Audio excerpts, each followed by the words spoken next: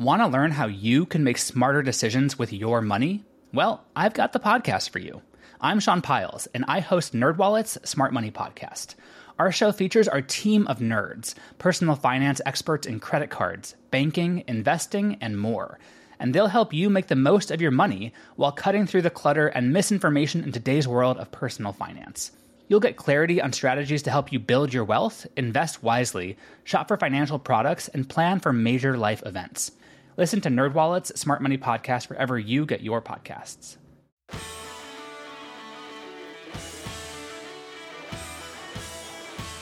Hello, and welcome to Plotting Through the Presidents. I'm Howard. I'm Jess. And this week, after a much shorter dive into a lesser-known story about an early American president, we are excited to share our very first guest.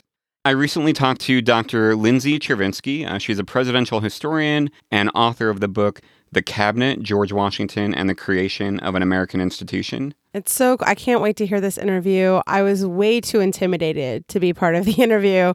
I'm excited to hear how Howard handled the situation. That's a lot of pressure. No pressure. First up, last week we talked about some profane parrots. Yes, which there were a lot of bird stories last week. And about 13 hours of cut footage. There's a lot of film or audio on the editing room floor, I hope, because there were so many birds in last week's episode. I'm hoping to move on from pets. That's all I have to say, because I love animals, but I don't know if I can take one more bird story. There are no birds in this story. I can't promise there's no pets at all. But it's not a pet-centric story. This is a season about pets. Animals are so important to our lives. They are, but we don't have any except our children. All right, so we talked about parrots and profanity. This week, I want to look at George Washington's relationship to profanity and the most famous story about it. Okay. In a nutshell, he hated it, but he might also have been really, really good at it. Right. That's most of us. I say that George Washington hated profanity because he actually tried to ban it during the Revolutionary War. Wow, that's worse than prohibition. Yeah. You can't make swearing illegal. People today would not be happy with that. No. I mean, I don't know that it was... They won't even wear masks. Can you imagine? Can you imagine, like, no F words for you? It's kind of like, do you remember that book, The Giver, that you like everyone reads in 8th grade? I didn't, but wasn't it made into a movie that I didn't see? Yeah, the movie was whatever. But the book was really good because you had to speak literally all the time. Everything you said had to be literal. Okay. Like Amelia Bedelia? Kind of, but you weren't allowed to say, I'm starving, because you're not starving, really. I see. So you had to be literal. And so that's the closest thing I can think of to censoring profanity. Okay. Because it really did shape this community. I mean, into something horrific. But so I'm curious to know what happens. Well, this is what his order said. He said, "The general is sorry to be informed that the foolish and wicked practice of profane cursing and swearing, a vice hitherto little known in our American army, is growing into fashion. He hopes that the officers will, by example as well as influence, endeavor to check it, and that both they and the men will reflect that we can little hope of the blessing of heaven on our army if we insult it by our impiety and folly. Added to this, it is a vice so mean and low, without any temptation, that every man of sense and character detests and despises it." They're asking soldiers not to swear. I guess if you're at war in the 18th century against a global superpower, maybe you don't want to do anything extra to piss off God. I think if there's one place to swear, it's in the middle of combat, don't you? I think that's a good place. But that said, there was one incident during the war, just 3 years after that order was issued, that suggests that maybe even Washington himself enjoyed a good bit of profanity sometimes. It was at the Battle of Monmouth, which was just a bad time for everybody involved. All right, so it was in New Jersey, late June, and it's hot as hell. Like, it's so hot that some soldiers were just collapsing into ditches and dying. Oh, my goodness. George Washington's horse even died beneath him because of the heat. Jeez. I think it was his favorite horse. Terrible. Yes. I would have sworn then. Yeah, and this isn't even it. He was already in a foul mood. And then he had to deal with Charles Lee. Charles Lee, he was a brigadier general in the Continental Army, and he had even more military experience than Washington. He was really one of his only competitors for the role of commander-in-chief, but Washington was on top and this guy was below him. And he was a character.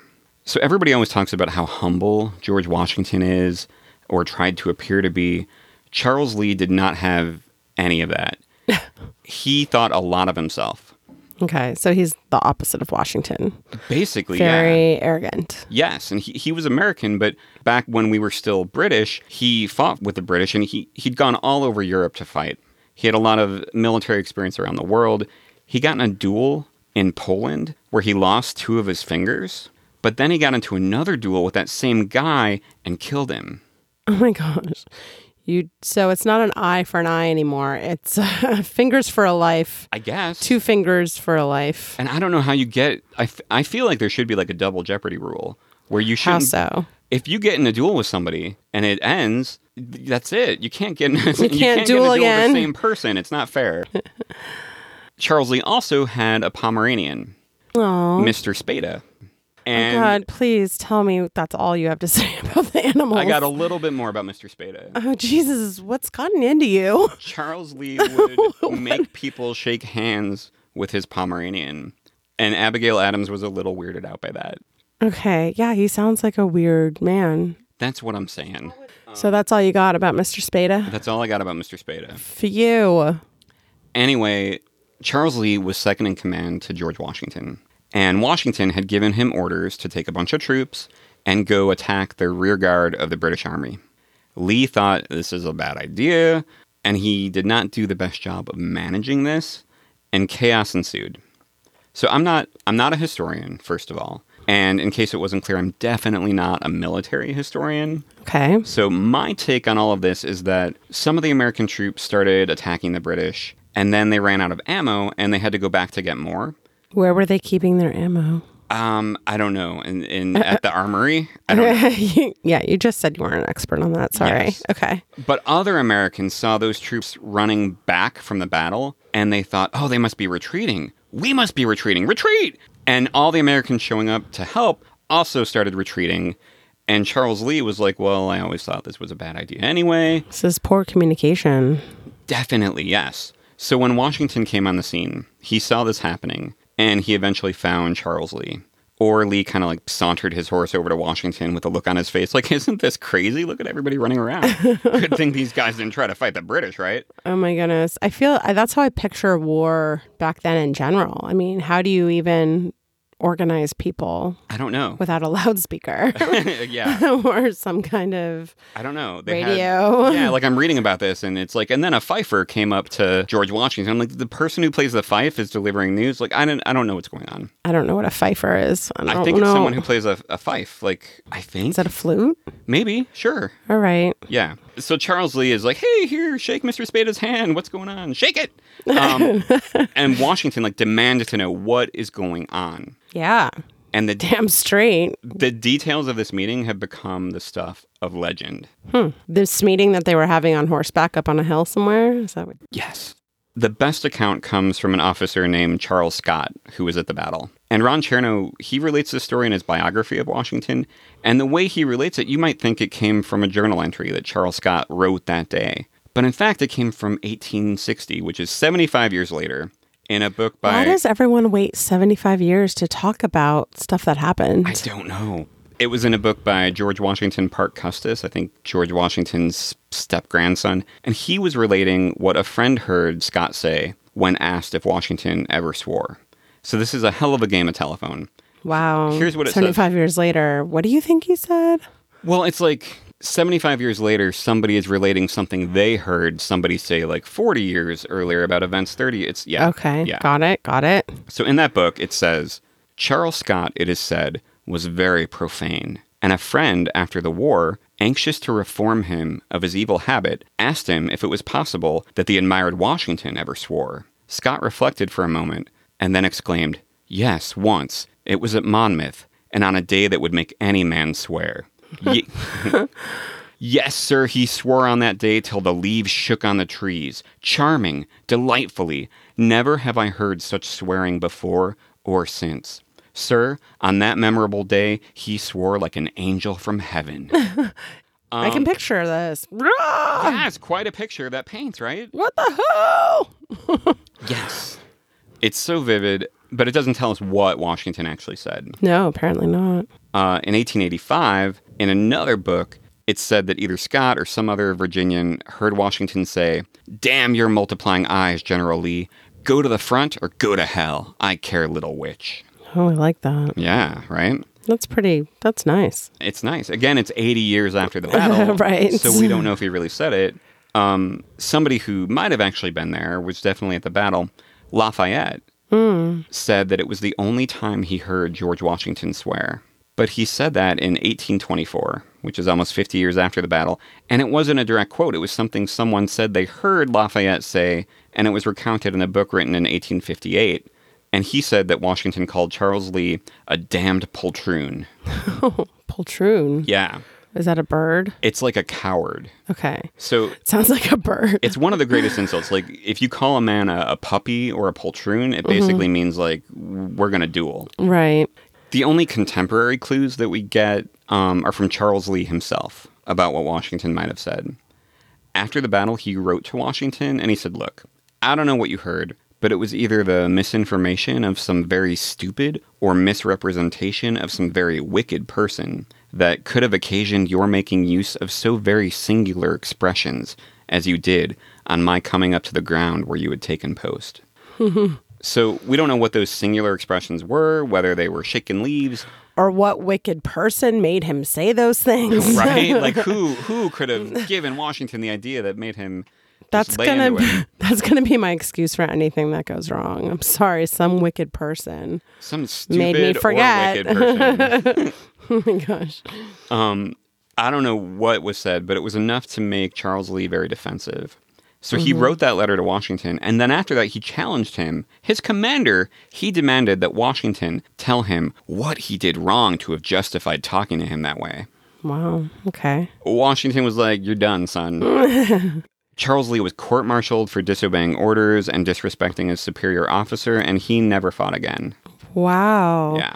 So that whole situation was perceived to be a disobedience situation. Basically. And like, even though it seemed more of a misunderstanding since they went back for ammo and then everyone went back. And I mean, it didn't seem like he directly disobeyed him. Right. And there was, I mean, historians seem to think that Charles Lee didn't really do anything that bad in that battle to warrant being court-martialed. But the disrespect that he showed Washington before, during, and after that... Like making him shake his dog's hand. Yeah, that was weird. No, yeah, the way that he behaved, he was pretty turtly. So whether or not Washington ever swore like an angel, we know that he had a temper, because some people who worked closely with him made it sound like he had a monstrous rage boiling inside of him just below the surface. Wow. That's how you describe like a serial killer. Yeah, but he also had this amazing restraint to keep it in check and pause and reflect most of the time, except sometimes when he would unleash holy hell. Like Jefferson wrote that Washington's temper was naturally irritable and high-toned, but reflection and resolution had obtained a firm and habitual ascendancy over it. If, however, it broke its bonds, he was most tremendous in his wrath. That is amazing self-control. Yeah, I mean, it's like, okay, this idea that Washington possessed a superhuman rage that was only matched by his superhuman calmness, I don't know. I mean, that's how I picture him. He had a lot of gravitas, you know? Yeah. He was human, but he knew how to keep it in check. He knew how to be civil. Yeah, and he was in charge of a bunch of folks that maybe would challenge anyone's self-resolve. Mm-hmm. I'm sure it sounds like it. Yeah. And on the rare occasions when that rage volcano erupted, it might have spewed forth some pretty awesome profanity. Apparently, according to Lee, he needed an apology and... Yeah. Discussion. Yeah, and Scott saying that he shook the leaves off the trees. Well, he was very large. He was. You'll hear a little bit about that in the interview we're about to get to. Oh, really? Yeah. So, hey, I can't wait. Yes. Dr. Lindsay Chervinsky was a historian at the White House Historical Association. Her work's been published in the Washington Post, Time Magazine, more. Her book, The Cabinet, is excellent, and it's earned some nice awards. And, like me, she's a big fan of... The Founding Fathers? Specifically, not one of them, but John one of Quincy their sons. Adams? Yes. John Quincy Adams. Maybe more than me because she named her dog John Quincy Dog Adams. Oh, I love her. Yes. I'm in love. We don't get to that in the interview. Okay. But we do get to the heart of several of the early presidents and their relationships with each other. And, of course, to Alexander Hamilton. It really felt like a masterclass on the personalities of the early republic. Oh, I can't wait to hear this. All right, let's get to it. All right, let's do it. Thank you for joining us, Lindsay Chervinsky. This is new for our podcast to have conversations like these, and we're very excited to be adding some of those this season. And I'm really excited to be talking to you. We have a shared passion that I don't want to get into yet, because if I start talking about John Quincy Adams now, we won't get to talk about anything else. That's fair. So I want to talk about your book, The Cabinet. Now, you dig into how George Washington... he put together the first cabinet in the United States and the personalities and the drama that went into that. Now, if someone had only seen Hamilton, the musical, which is amazing, they might remember Washington asking Hamilton, treasure your state. And it made it look like Hamilton was this Game of Thrones type, like Hand of the King, who was the advisor to Washington and had his pick of whatever he wanted. Can you talk about how that really went down? Absolutely. So I second your vote in favor of the musical because it is incredible and it is phenomenal art. And anytime art can inspire people to learn more about history, that's just such a tremendous gift. So that scene in particular is one that always really makes me laugh because all the evidence suggests that it's actually possible that Hamilton was Washington's second choice for the Secretary of Treasury and that perhaps he had asked Robert Morris first to be his, finance minister. Robert Morris had been the finance minister during the Confederation period. It was sort of a natural carryover. Washington and Morris were very close friends. Washington lived in Morris's house in Philadelphia. He rented it from him. So, these were sort of natural votes in favor of Robert Morris. But he was very unpopular with a lot of members of Congress and was having some troubles with his own finances at the time. So evidence suggests that he suggested to Washington, why don't you go with Hamilton? Because Hamilton and Morris had been working together closely. And that fit well with Washington's own intentions. He and Hamilton, of course, had known each other from the war, as any fans of the musical will know. There is zero chance he gave Hamilton the choice between state and treasury because Hamilton had no diplomatic experience. He had, of course, been born in the Caribbean, but hadn't been back. He certainly hadn't been to Europe. He had never served in a diplomatic role, whether it be London or Spain or, France or anywhere that would be important for the new nation. And Washington's first criteria for whoever he selected in those offices were that they were experienced and knowledgeable and qualified and had knowledge and skills that were different than his own. So there was no way he would have ever been in the State Department position. But it makes for a really good lyric. For sure. So that's funny to me that you have Robert Morris, somebody who I guess was less popular even than Hamilton. Was Hamilton divisive at that time, or did that sort of develop later? Well, he was certainly a polarizing figure. He wasn't divisive, and he wasn't as hated as he later came to be. He had made some rather outlandish suggestions at the Constitutional Convention and had spoken for, I think it was like 3 hours, saying what the government should be. And as a young sort of upstart person from New York, a lot of people sort of raised their eyebrow at that presumption that he could lecture people for 3 hours. But he wasn't hated in the way that he later came to be in terms of his financial plans. Whereas Morris, because he had been the finance secretary for so many years, those divisions were already very set in stone, and people were very mistrustful of his financial intentions, whereas that same suspicion wasn't yet there for Hamilton. yet. Okay. So speaking of Hamilton and Jefferson, now I know in the beginning, Washington, it sounded like he was almost bragging about how harmonious this group of people he'd put together were for his cabinet. And that changed over time, for sure. Can you kind of take us to, I think it was the summer of 1793 that you talk about in the book, where things just kind of maybe really came to a head? Yeah, so I should start a little bit earlier just because I think the background is important. When Hamilton and Jefferson both get into office, Jefferson doesn't take office until March of 1790. They know each other, but not particularly well. They'd only met a couple of times. And they did have very different views on everything, whether it be which country they should be allied with, where the executive power should be, who was the ideal citizen, you name it, they disagreed. But it was a fairly harmonious disagreement initially. Over the course of 1791 and 1792, as Hamilton puts forth a series of financial legislation, he and Jefferson start to really clash, and Jefferson starts to take a more proactive approach to undermining Hamilton's position, usually with Madison's assistance and sort of his role as behind the scenes. So they're already sort of getting to that point, and they don't really like each other and they don't really trust each other, and they're starting to sense that both people are doing these sort of nefarious things behind the scenes.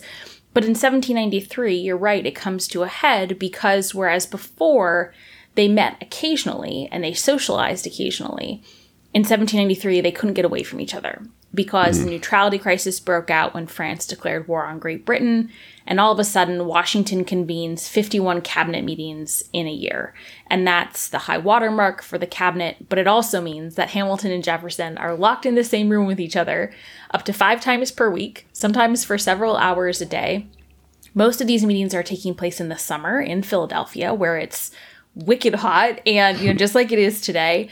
And at this point, they come to really despise each other. They hate each other. They hate everything about each other. And I think that those cabinet meetings sort of served as a hothouse of political tensions, if you will, and just made everything so much worse. So who's in the room? Do we have Washington, Hamilton, Jefferson? Was Knox there? Like what?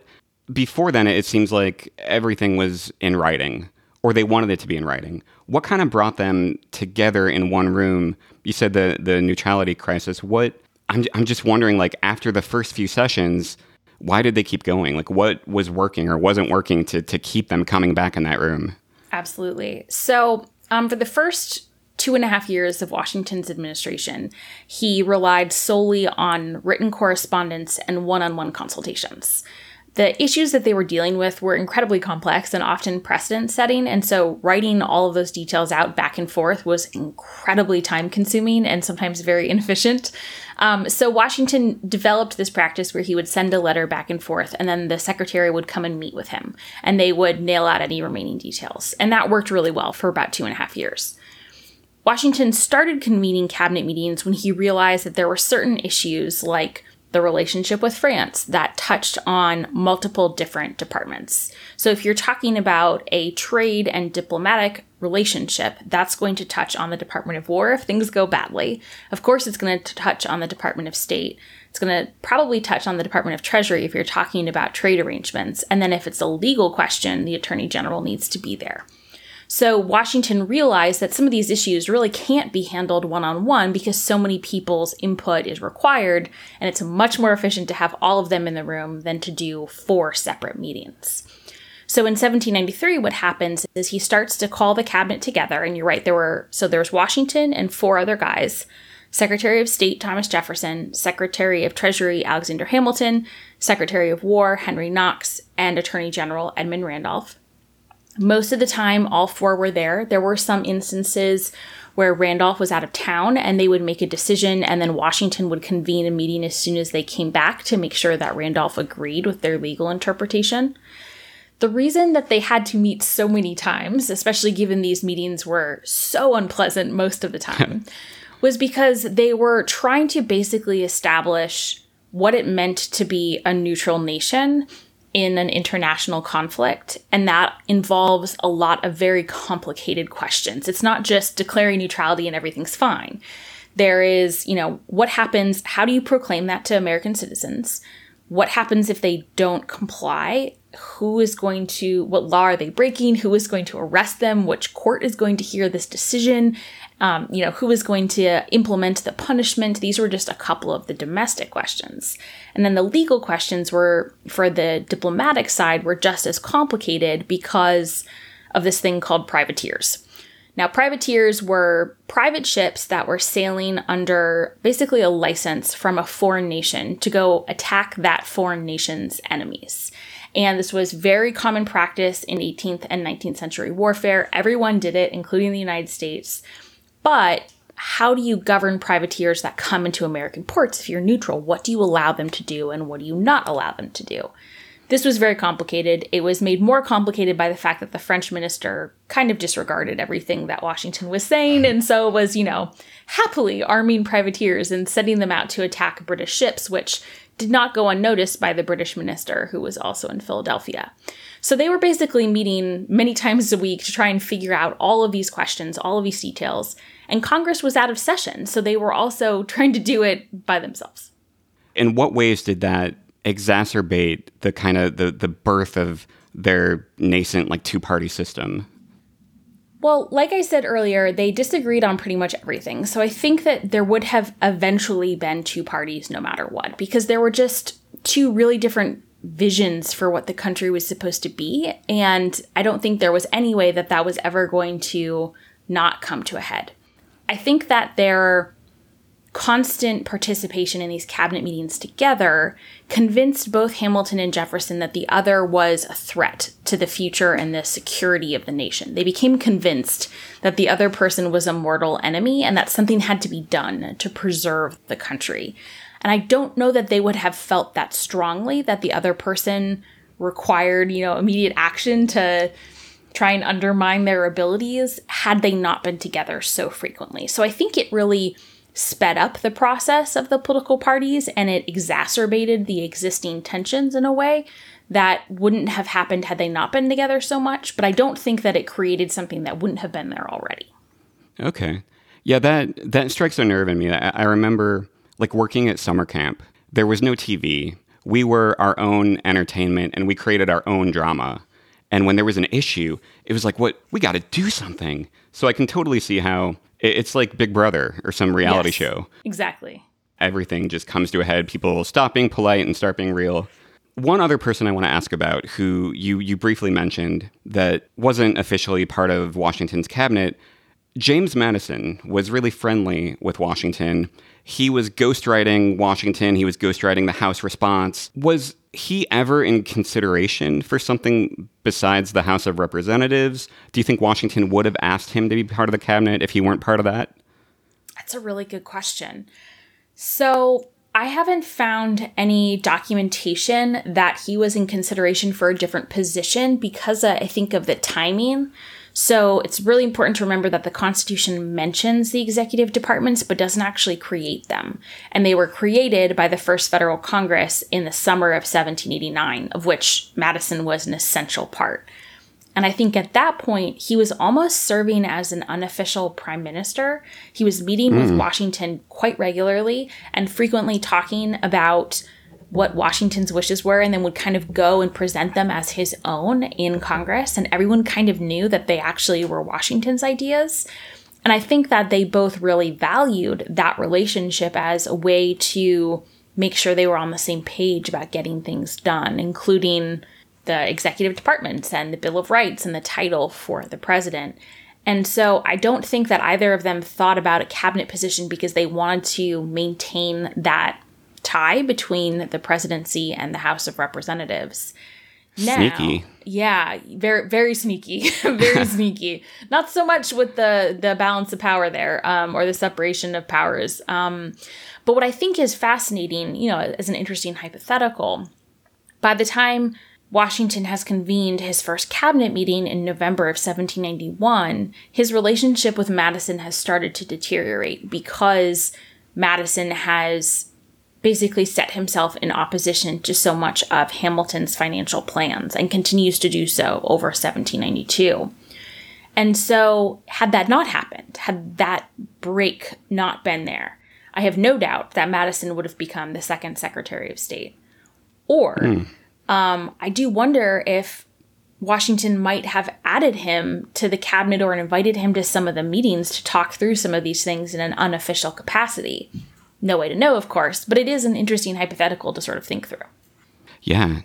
So speaking, Washington had this experience leading as a general and soliciting information from others. That seems like a very different background from the second president, John Adams. Now, I know that Washington got to choose his cabinet members, the official ones. He didn't get to choose the vice president. Can you talk a little bit about John Adams's role in the Washington administration or the cabinet? Yeah, and this is something I've been reading a little bit more about as I've been coming at the administration from John Adams' perspective. He was in a very strange position because at that point, the vice president actually attended every session of the Senate, and he had to request permission to basically leave when he wanted to go home early. So he was there every day, and that was his main responsibility. He was never invited into the cabinet. Washington never included him. And there are two hypotheses about why. Some people think that it's because Washington was very concerned about that separation of powers between the Senate and the presidency. I find that argument a little bit less compelling than the second, which is that John Adams he kind of clashed with Washington. They never didn't get along per se, but they didn't necessarily get along well. And I don't think Washington trusted his judgment. I think especially after 1789, when John Adams had advocated for a very elaborate and some might say pretentious title for the president, which was, I think, His Highness and Elective Majesty, Protector of Our Liberties, something like that. Yeah, it was very Game of Thrones. Yeah, it doesn't roll off the tongue, needless to say. I think that Washington just didn't really trust him and didn't trust his judgment and didn't want him in the cabinet. So he was in this very bizarre situation where he was very much outside the halls of executive power. And yet he was, of course, the number two. He frequently attended events at Washington's house. I found a week in 1796 where he was there 3 times for a event on Monday and a levee on Tuesday and a dinner on Thursday. And so he was very much a part of the social circle and very much a part of that elite governing crew in Philadelphia, and yet was very much on the outs. Yeah, that had to be an interesting kind of line to walk. Well, and I can imagine no one hated him more than John Adams, who really liked to be at the center of things. And, for all of his faults, of which there were many, he did have a lot of intellectual abilities. He was a brilliant man and a brilliant political theorist, and his intellectual capacities were not in any way challenged by the role of vice president. Want to learn how you can make smarter decisions with your money? Well, I've got the podcast for you. I'm Sean Piles, and I host NerdWallet's Smart Money Podcast. On our show, we help listeners like you make the most of your finances. I sit down with NerdWallet's team of nerds, personal finance experts in credit cards, banking, investing, and more.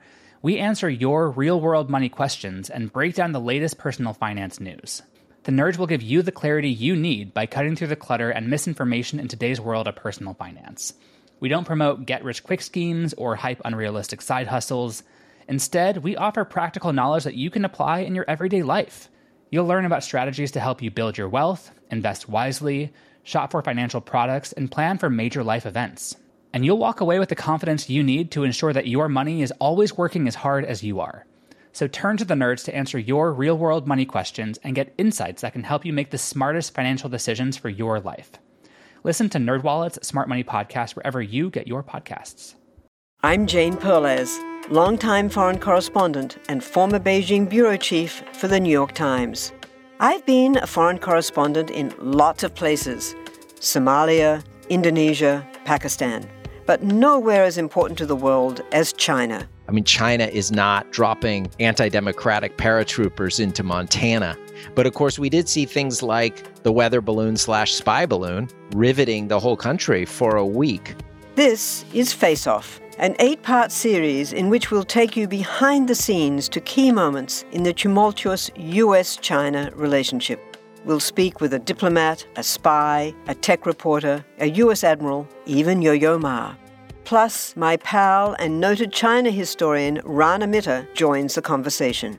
We'll look at what's driving the two nations apart and explore whether anything can help bring them back together. Face Off launches April 9th. Recently, I've been thinking about Washington and how he very much seemed to resist the role of president and say, I don't want it, I'm going to turn it down. And Adams, on the other hand, without like coming out and saying it, it seemed like he almost thought he deserved it for his hard work. Does that make sense? Am I reading into that? Yeah, I mean, so I would add some nuance to both. I think that Washington absolutely did not want to serve. He was tired. Men in his family had very little longevity, so he firmly believed he was going to die at any moment, and that wasn't hyperbole. He wasn't, a hypochondriac. He actually thought he was going to die at any moment. Unlike Madison, who thought he was going to die and then outlived everyone. Just kept living. Yeah. And he didn't live that long. He died in his 60s. He wasn't that old. So he really wanted to be home. He had been home for one night in the entire Revolutionary War, and he wanted to stay at Mount Vernon. He didn't want to serve. He was deeply worried that his reputation that he had spent so long building was going to be tarnished by any more additional political service. So that was 100% genuine. And yet, it was also expected that you were supposed to say you didn't want the positions, because that was how politicians were supposed to act.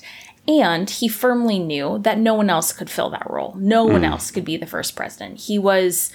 I've gotten into some arguments with Ben Franklin fans. Some people think he's the most famous American. I argue that George Washington was the most famous American. Either way, he was certainly the only contender, because Ben Franklin was so old at that point.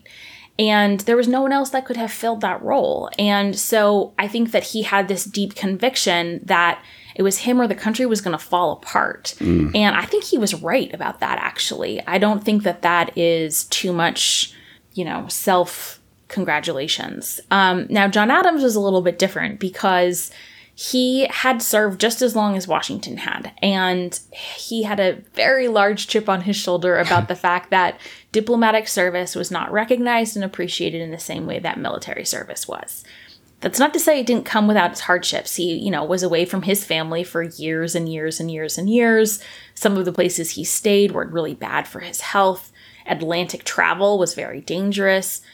Yet it wasn't a war, so I don't know, kind of a toss-up. We can make a decision about that. But he had served just as long. So initially, I think he was very gratified by the number 2 position, because he literally thought it was the number 2 position. And then he became aware over time that it was, a politician in the 20th century said it wasn't worth a warm bucket of spit. I think he actually used a different word at first and then made it more polite. And he became aware that that was sort of the reality of the situation.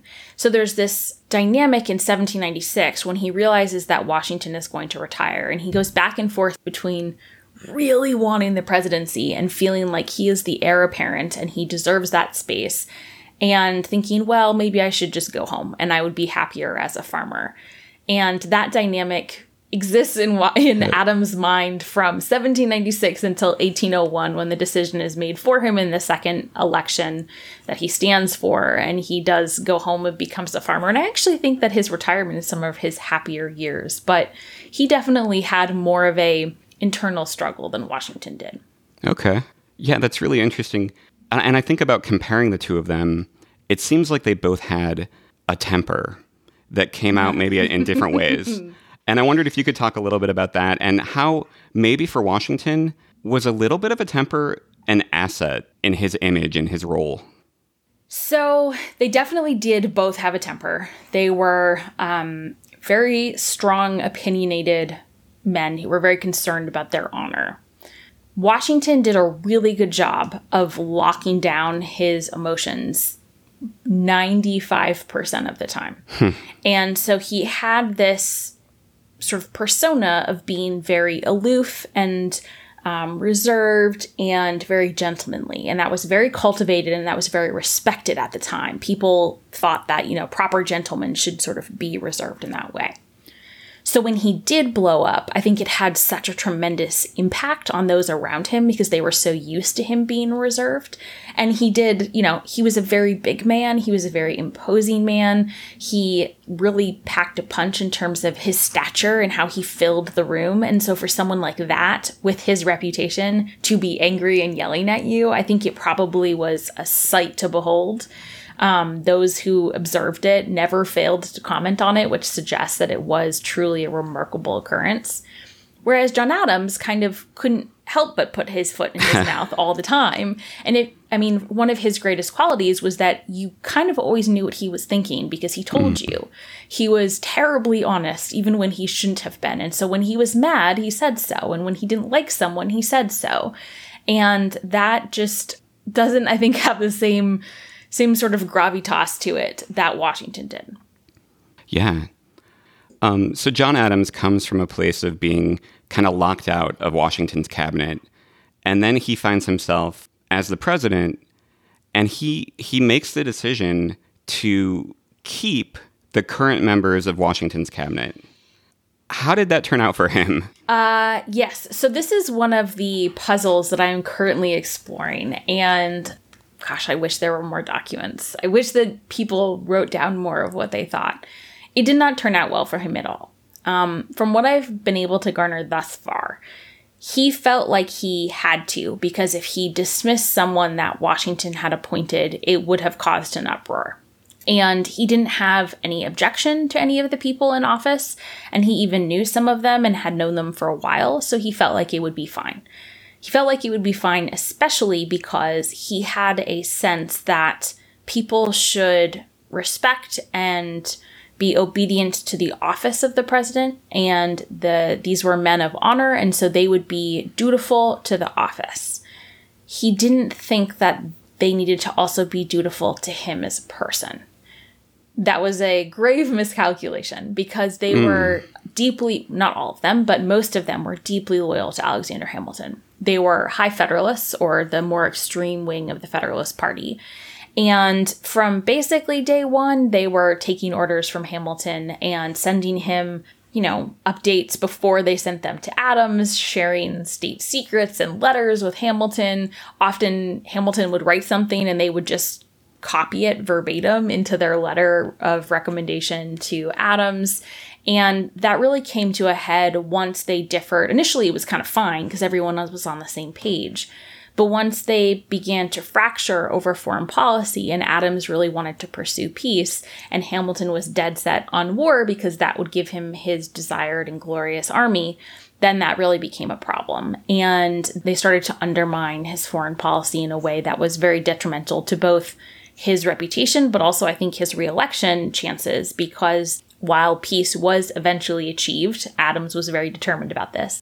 The news of the treaty didn't arrive until after the election in 1800. So in the election season, Hamilton published a very scandalous, very critical pamphlet listing all of the things that Adams had done wrong, which obviously didn't go over very well.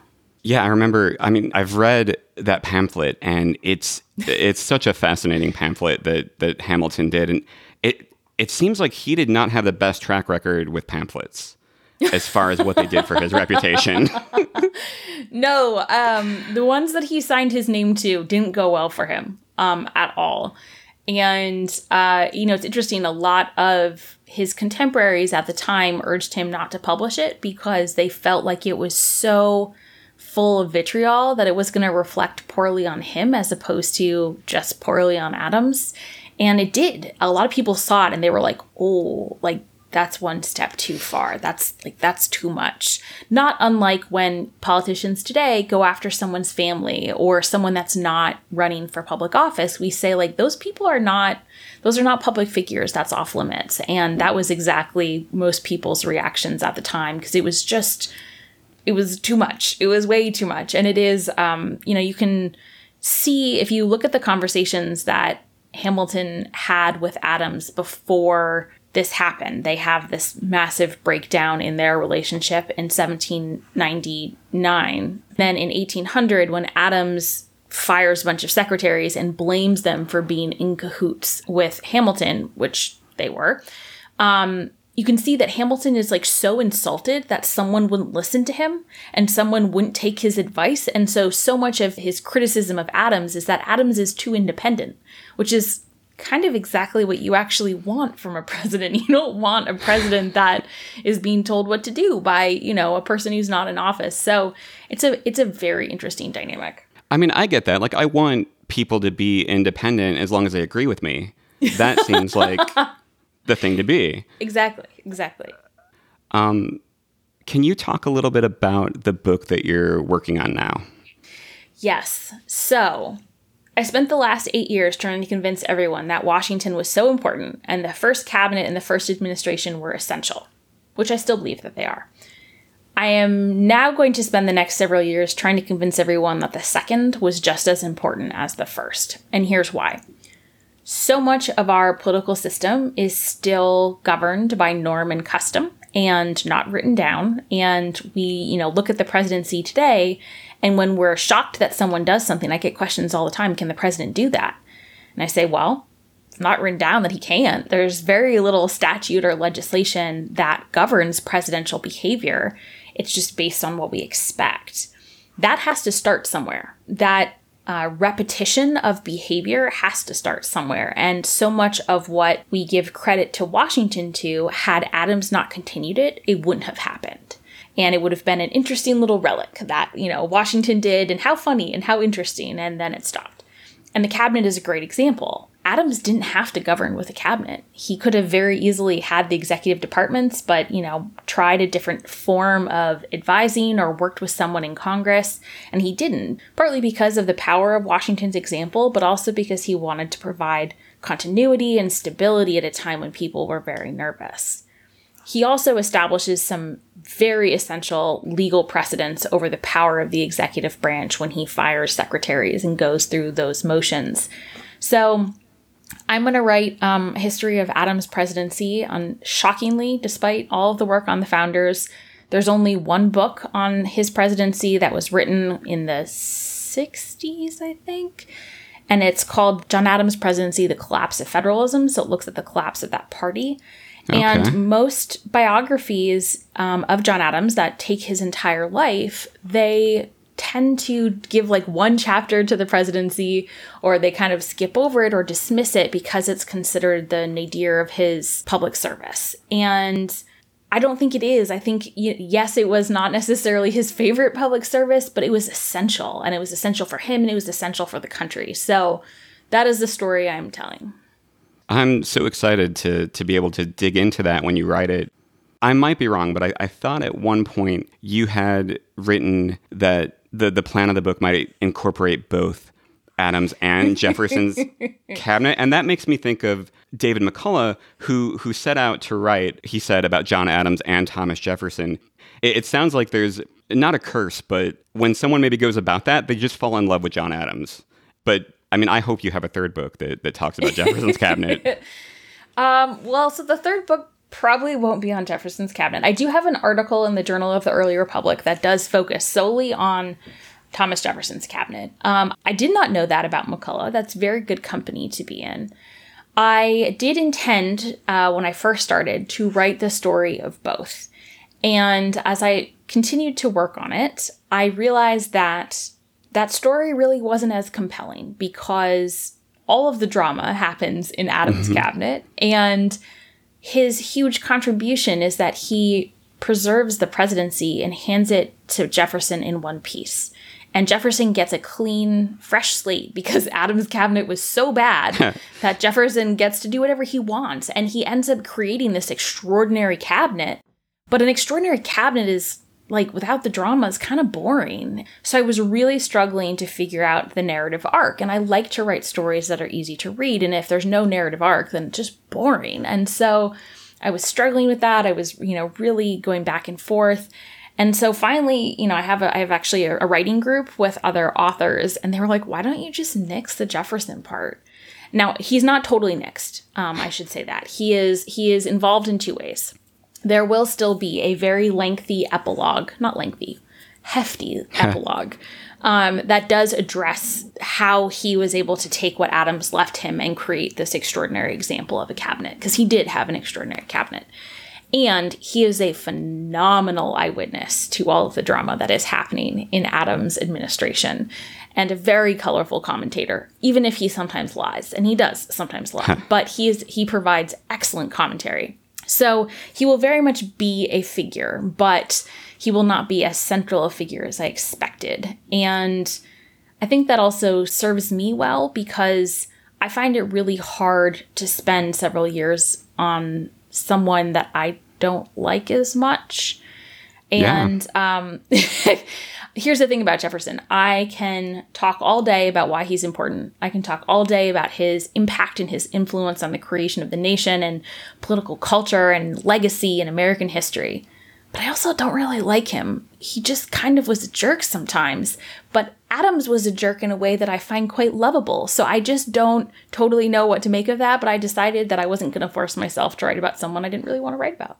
No, I totally respect that decision, and going where the story takes you, that sounds really exciting for you and for readers. Definitely. I think it will be a much better story. I think readers will appreciate it a lot more, and hopefully will agree with the choice. I look forward to it. And speaking of John Adams and knowing all about him and his honesty, so much of that is because he preserved his letters and his diary entries, and he instilled that into his son, John Quincy Adams. And if you could talk a little bit about what is it that you love about John Quincy Adams, and is there anything that we can learn from him? Oh, there's so much. So what I love about John Quincy Adams, first of all, from a historian perspective, was that he wrote everything down and did so in spectacularly snarky fashion, which makes for really good reading.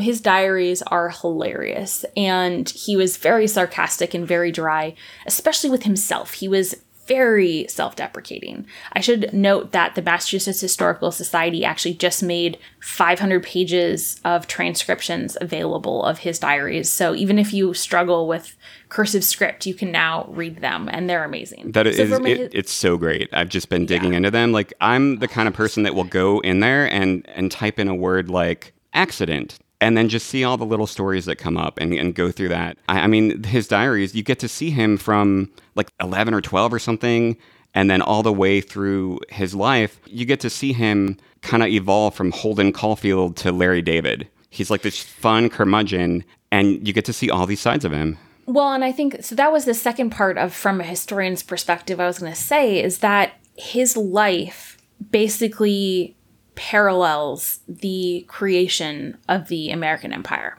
And his story really starts when he's watching Bunker Hill with Abigail from like a neighboring hill, watching this battle happen in real time. He then, goes to Europe. He's in every major city when he's 12 with his dad. He speaks 1 trillion languages. He, witnesses all of these extraordinary things happening. He's a part of some of the biggest diplomatic moments in early American history. He comes back, he's a senator, he's a secretary of state, he's a president, and then he goes back to the House and he serves in the House for I don't know how many years, but it's a very long time. And when he dies, he can see the Civil War coming and he's doing everything in his power to stop it. So his breadth of experience is such an incredible way to examine the United States. What I love about him personally, there's so many things, but personally, his curmudgeonly nature appeals to me. His desire to always be improving himself is something that I sympathize with. The perfectionist nature is something that I can see and identify. I love that he had such a deep conviction of service, but also such a sense of humor about it. So when he was in Congress after his presidency, many of the Southern congressmen, senators, and representatives would challenge anyone who mentioned slavery to a duel or would threaten them with physical violence. But they couldn't challenge him because he was the former president and he was the son of a former president. And he had such stature that no one could touch him. And he knew it. He knew that he was bulletproof. And Joanne Freeman in her book, Field of Blood, has a whole chapter on him that he used that stature to great advantage and just tormented them. And I can just tell that he loved doing it. And so that's just, to me, is so funny. Yeah. I also think the last thing about him that we can learn from is he didn't ever stop evolving. So when he was Secretary of State, he regularly socialized with people like John C. Calhoun and James Monroe, and regularly was waited upon by enslaved individuals. When he was in the White House, his niece and nephew lived with him, and they owned 2 enslaved individuals that were also at the White House. We don't know what they were doing there. My guess is they were working. And at some point, one dies, the man dies, and then the woman is freed right before the daughter marries into the Adams family. There's some question that maybe he said you had to manumit this woman if you're going to marry into the family. But for several years, he had enslaved labor at the White House. Later, he, of course, becomes this incredible abolitionist. That evolution doesn't happen by accident and is very intentional. And so I like the idea that we never stop learning, we never stop getting better, we never stop improving. And he's, I think, a fantastic example of it.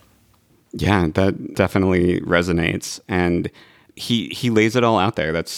And there's things that I don't like about him personally, but it just makes him a more well-rounded person. Like, it sounds like he was not the best husband. No, he could be very cruel. And part of that is because we get to see his own perspective, but we also get to see the letters of Louisa Adams, because those were preserved. And it paints such a picture of their relationship and Washington at the time and the world. And yeah, such a treasure that we have those documents. Yeah, I highly recommend, if anyone has the opportunity, to go to the Massachusetts site, the 2 Adams sites. It's a National Park Service site. You can see both the places where they were born, but then also Peacefield, which was the home that Adams retired to and then John Quincy Adams inherited. And the houses are such an incredible manifestation of their understanding of history and legacy and their family's role in those things. We might call it hoarder-ish, but as historians, I so appreciate that they had such a keen sense of their role in the story and preserved everything, including all of the letters. And thank goodness they did, because we would not understand these relationships like we do if they had burned letters, like Martha burned George's letters after he died per his request. And I should say, Abigail made the same request, and John just disregarded it. Bless his heart. I'm so glad he did. But I think it's a tragedy because we don't know her role in the story. Yeah, and sometimes I wonder if seeing that the personal side of maybe Thomas Jefferson might add a little bit more nuance to his story, because he kept so many non-private letters, but the private stuff was all kind of jettisoned. And because there's enough for me to not really like a lot about him personally as well. But I sometimes think that's because some of that personal stuff is missing. Like, his letters to Mariah Cosway paint a different picture of him. And we don't see any of those letters or anything with his wife. And maybe there weren't that many because they weren't separated in the way that John and Abigail Adams were. Yeah, I mean, I think it would have certainly helped to add nuance to his character and his personality, and probably some warmth if we could have had those letters. There certainly were some. When he was at the Constitutional Convention, he was away from her. She wasn't there the whole time. And that would have been really interesting. I think especially, usually we see sometimes that warmth with children, but he had a very manipulative relationship with his daughters. And it doesn't really help his image. So I think it would be really nice if we could know that. Unfortunately, we really can't. One last thing that I wanted to ask. I know that not too long ago, President Biden had sort of a little summit of historians there to talk about like big ideas and get perspectives from the past. If he were to do that again, and you were invited to the White House as a historian, what would be on the top of your list of things to communicate as far as how to accomplish big things? Yes, this is a really good question. And I'm very happy to talk to any president that wants to talk. I will happily be there. So, I mean, I do think that the message, I think the message that was conveyed was that, going big is almost never a bad thing. Being bold, taking bold action is usually rewarded. I would agree with that. I would encourage that. I think that there aren't too many examples of presidents taking bold action and regretting it. But one of the things that I think I've discovered as I've been examining cabinets in the past is that the cabinet is an opportunity that presidents so often overlook. It's a way for people to be brought together.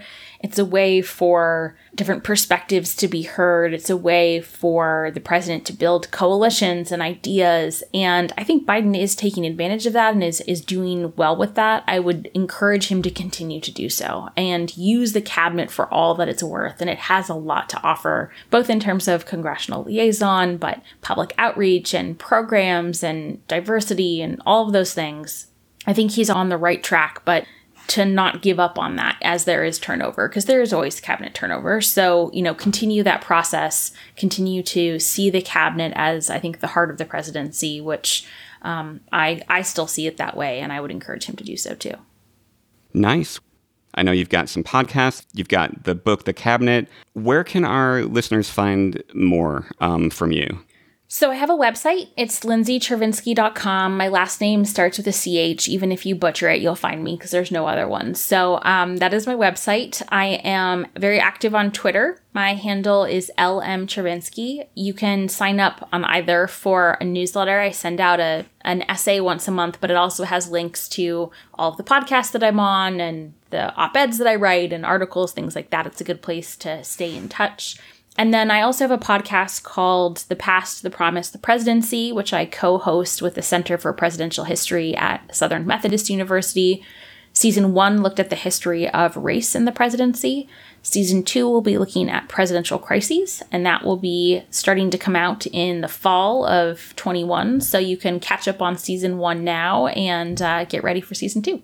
Nice. Well, thank you so much.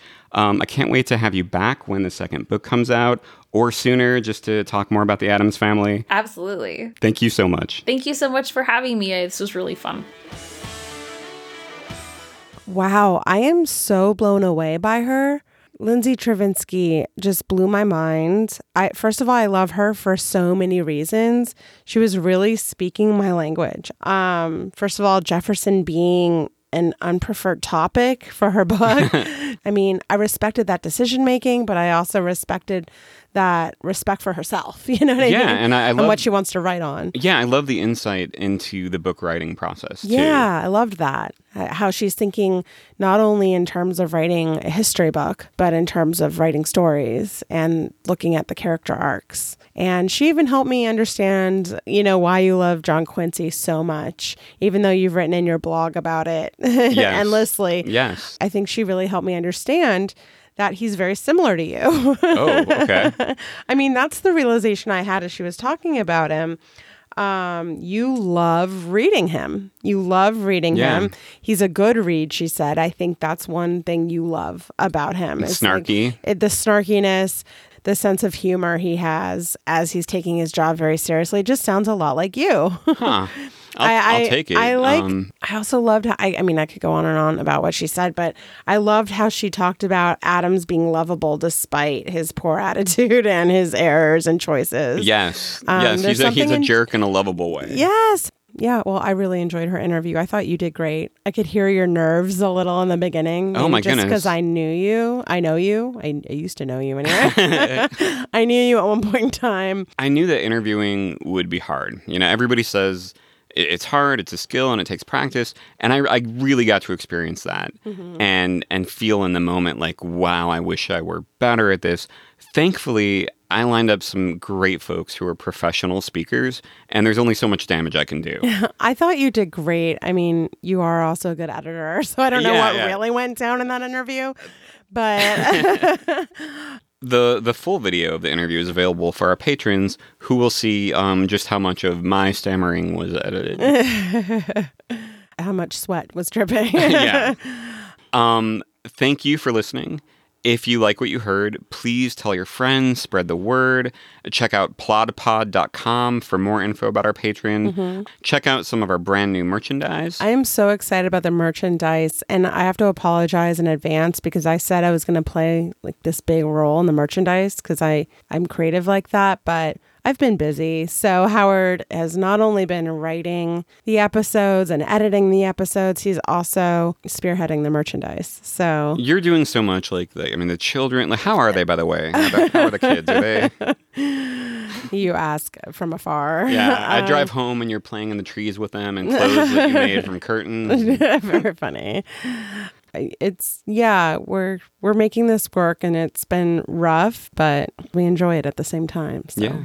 And I think we've got the coolest John Adams shirt that I've ever seen. I can't wait. Check that out. I want all of these on tank tops and water bottles. That's what I need in my life. Next week, we are going to be back digging more into George Washington, specifically his origin story and the myths surrounding the person most responsible for making him who he was. Oh, I can't wait for this. This was kind of from one of your blog posts, no? Yeah, we'll see. We'll see. I can't wait. Yeah, a lot of the times I take a look at authors, biographers who have irresponsibly spread some things, and maybe I'm going to point that mirror at myself. Oh, interesting. Yeah. Well, I always like self-reflection.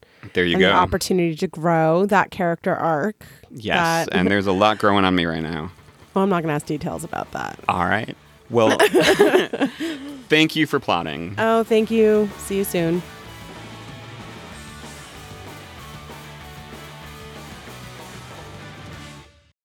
No F words for you.